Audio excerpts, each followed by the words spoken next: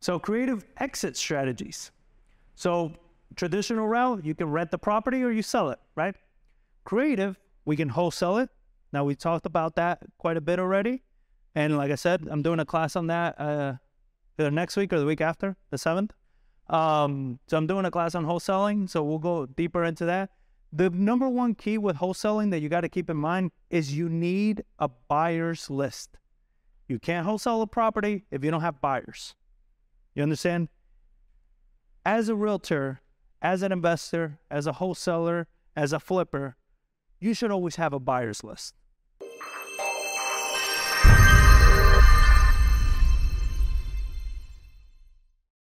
The reason for this, when the market started shifting, I started calling all my buyers. Why? Because buyers are telling me what the market is doing.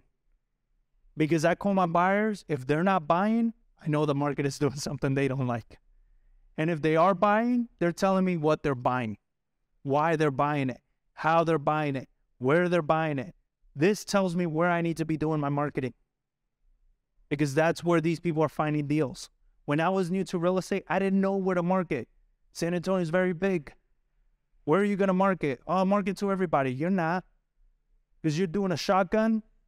You're not even going to know what a deal looks like. What do I mean that you don't know what a deal looks like? I had a property, bless you, 6 months ago, that it was for an owner finance buyer, right? I went to look at the property. I ran my numbers. My numbers came back that I needed to offer them 40 grand. They're like, I can't take less than 70.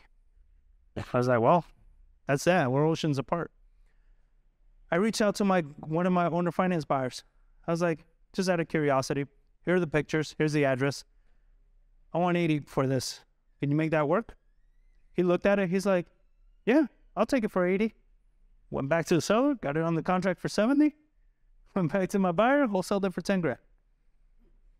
It was a deal I was going to walk away with. But because I had my buyer and I was able to speak to him first, I knew I had a buyer lined up. There was no risk in it. I went, got the property, and made 10 grand. How did I know he wasn't going to go behind me? Because I worked with him before. You understand? I've worked with him. I brought him deals. He knows if he goes behind me, I will find out he's not going to get anything else from me. And he can't risk that because he doesn't do his own marketing. Right? So this was a deal. I was going to walk away because my number needed to be 40. His number was 80. Now, funny part of negotiation, he says to me, well, I would like it for 75. I was like, well, I would like it for 85. What are we doing here? You know, I was like, I don't care what you would like it for. You said you could do 80. He's like, no, yeah, I'll do 80. Never negotiate that way. If you're going to negotiate, you tell him I can do it for 75. I would have gone down to 75 because at the end of the day, 5 grand is still 5 grand, right? I was going to make 0. 2 grand is 2 grand. I didn't care. But when he says, I would like it for 75, I'm like, well, but you would do it for 80. Yeah, okay. So I'd rather take 10 grand. It matters to my business.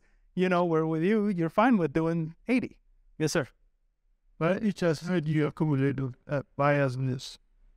What do you? How do I come up with the buyers list?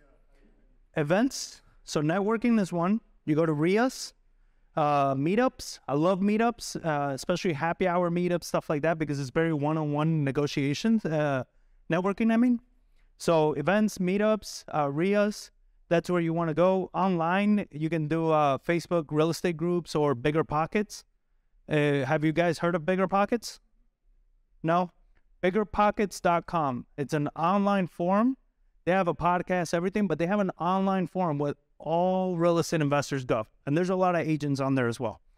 And it's a forum that people go to purely network.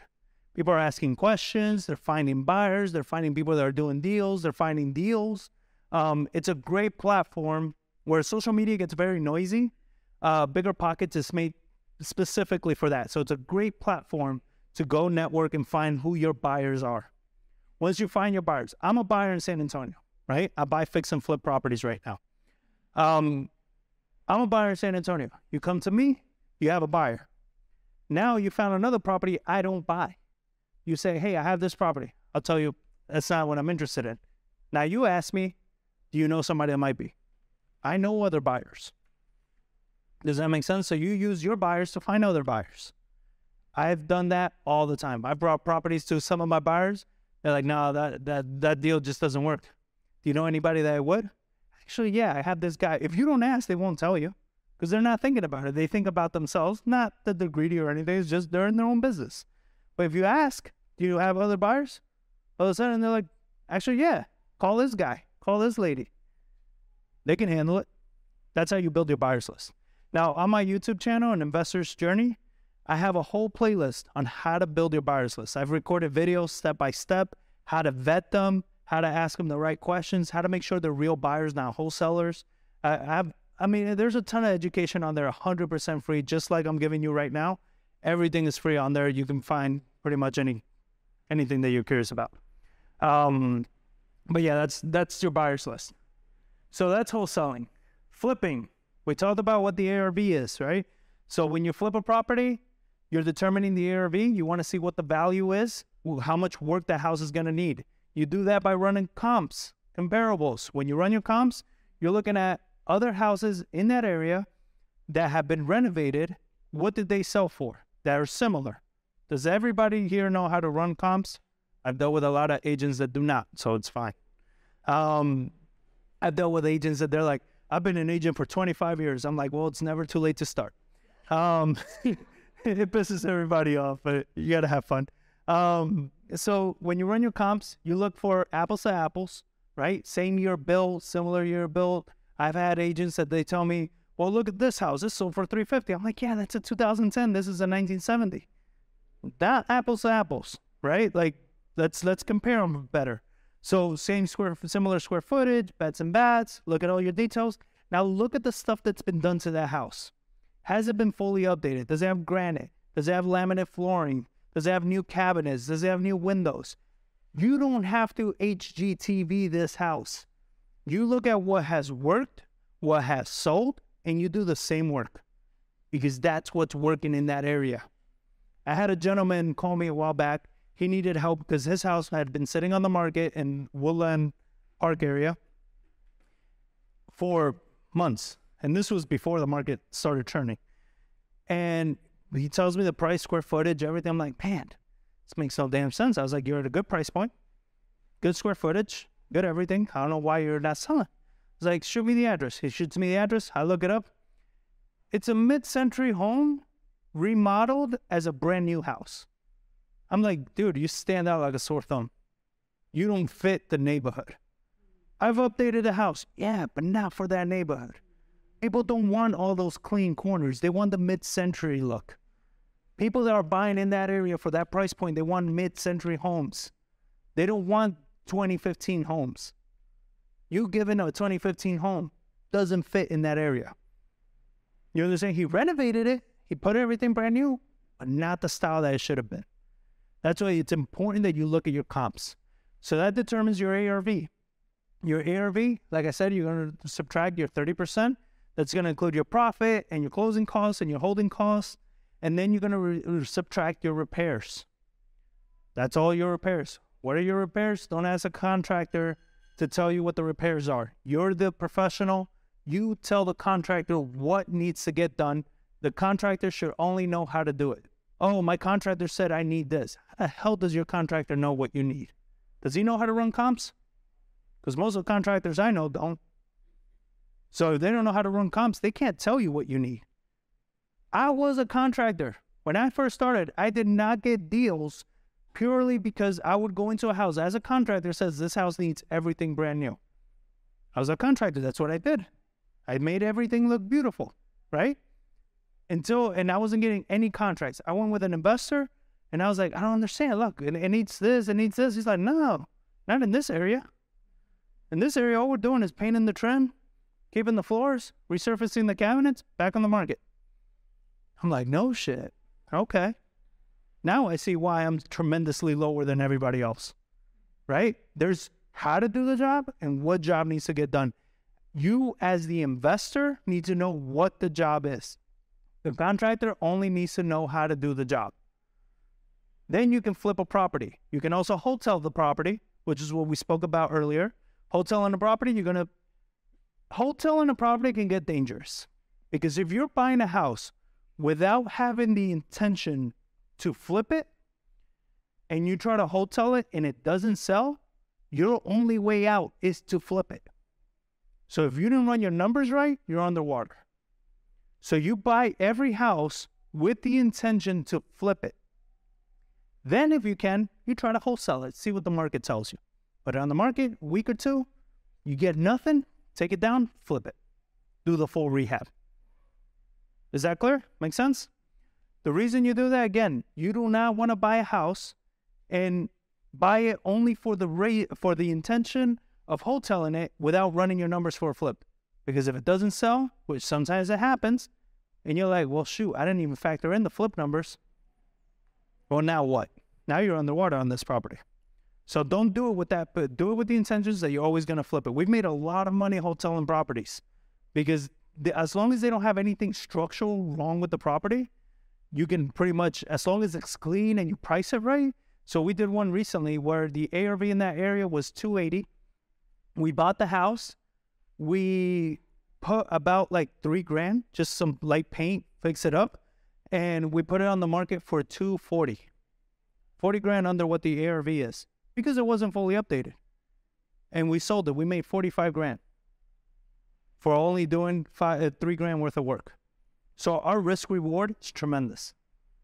Does that make sense? But if we needed to, we would have taken it down, put about $30,000 into it to get it worth to the $280,000. But we look at, is it worth investing this much money to get potentially the same amount? You know what I mean? We test out the market, see what the market's telling us. That market told us that we'll take it as is. Yeah. Just out of curiosity, so for that need buyer, was it a conventional loan that they get or cash, or did they see it as an investment? The hotel? Yeah. It was a conventional. It was a conventional FHA loan. Yep.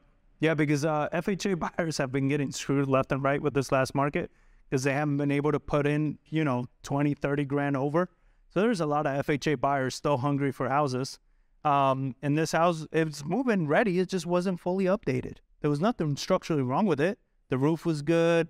Foundation was good. The AC was good. Everything was fine. It just wasn't updated. So they bought it with a nice discount. They're able to put in some work in the house, and we made good money. Make sense? So that's your flip. You can sell via owner financing, right? We talked about that. So you bought the property, you own the home, and maybe you owner finance it out. That's what this gentleman did, the one that bought it for $80,000. He bought the house for $80,000. He has private lenders that lend him the money for owner finance deals. He bought the house for $80,000. He owner financed that house back out, sold it at I think $105,000, right? With I believe like $1,000 or $1,100 monthly payments. That's his whole business, is owner finance. He has a ton of notes. That's what you call an owner finance. You create a note, so you're a note holder. You don't own the property. You're a bank, so you have notes. And later, if you hold enough notes, you can actually sell them all. Maybe for a little bit of a discount, but you can sell them all to institutional buyers, and you can make some good money doing that. That's a whole strategy. People make so much money doing owner finance. I know an investor out of San Antonio. He owns over 500 properties, with over half of them being free and clear, and all through owner finance. That's his bread and butter. He's been doing it for decades, but that's his bread and butter. He's just crushing it with that. So you can sell it owner finance. Great thing with owner finance is no toilets, no tenants, no nothing. Because the person that's buying it from you, it's their home. Something happens, it's your problem. That's your home. I don't own it. I own the debt. I don't own the house, right? Where does owner finance kind of suck, where it sucked in the last few years, is you don't get appreciation. Just like a bank, right? The bank gives you that loan. That's where your house is at. Your house appreciates. The bank doesn't get that difference. They're tied in that what they gave you. Owner finance is the same way. That's why over the next coming years, I believe it's going to be amazing, because I don't believe we're going to see the level of appreciation we've been seeing. Before, we were seeing double digits appreciation month over month. I think we're going to stable way the hell down on that. So now we're not going to see as much as appreciation. So owner finance, it's going to make a lot of sense. Lease option, like we said, you can't sell a lease option to an end buyer that's going to live in it, but you can sell it to an investor that's going to buy it through a lease option and then rent it out. Obviously, you probably shouldn't do that because you're probably leaving a lot of meat on the bone. You're going to be investors yourself. You have better ways of monetizing these. Contract for deed, you can't do that in Texas. And then you can do the wrap, which is pretty much like I just gave you an example of the owner finance situation. Is you bought it subject to, you create a note around it, and you go ahead and do a wrap and you sell it that way. Good? So let's play a little game. Is it creative or traditional? So investors send postcards to distressed sellers and finds the seller behind on payments. Investor purchases the property through transfer of deed. Traditional or creative? What do you guys think? So that's the traditional one, the one in red, right? Again, nothing wrong with it, right? It's just look at the other strategies that you can do. There's other options that you can do. Is it creative or traditional? Investor knocks on doors to find distressed sellers. Investors purchases the property through a transfer of deed. Investor pays cash for the property, or investor rents the property. All the other ones can be done traditionally, right? The creative one is getting out there and door knocking, the thing that everybody hates to do. It's very time consuming, but nobody's doing it. If you want to surpass your competition, you're doing the things they don't want to do. That's how you beat your competition.